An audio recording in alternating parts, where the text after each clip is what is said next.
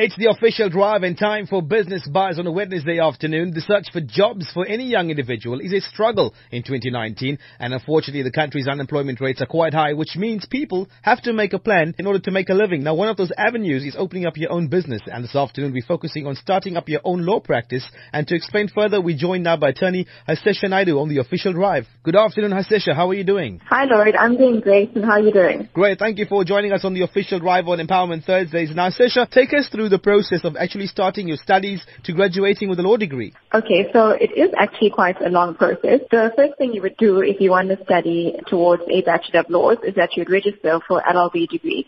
It's a 4-year degree, and thereafter there's another process which I'll tell you about just now.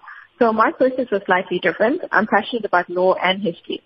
The first degree I started with was a Bachelor of Social Sciences, majoring in history and legal studies.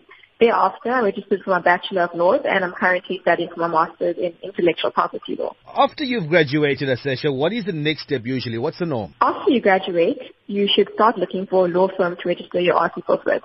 I'd actually recommend that anyone studying for their law degree should probably start looking for articles in their 3rd or 4th year, because it is quite difficult to find. Your articles can either be 2 years or 1 year. In order to do your articles, you also need to do another course called Practical Legal Training, which is PLT. If you decide to do PLT for 6 months, then your articles will be shortened to a year. However, if you register for the 1-month course, you'll have to do your articles for 2 years. In that time, the bidding attorney also needs to write 4 attorney admission exams, and upon completion of your exams, PLT, and your articles, you will then be eligible to be admitted to the bar. Hasesha, you're a young attorney and you decided to start your own practice.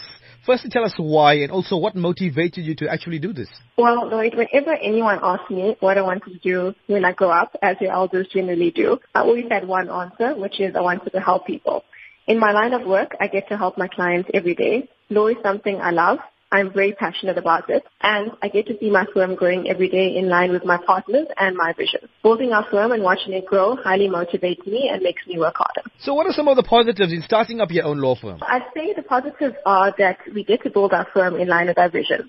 There's huge satisfaction in taking an idea that was just a thought and thereafter converting it to reality and watching it grow and evolve every day.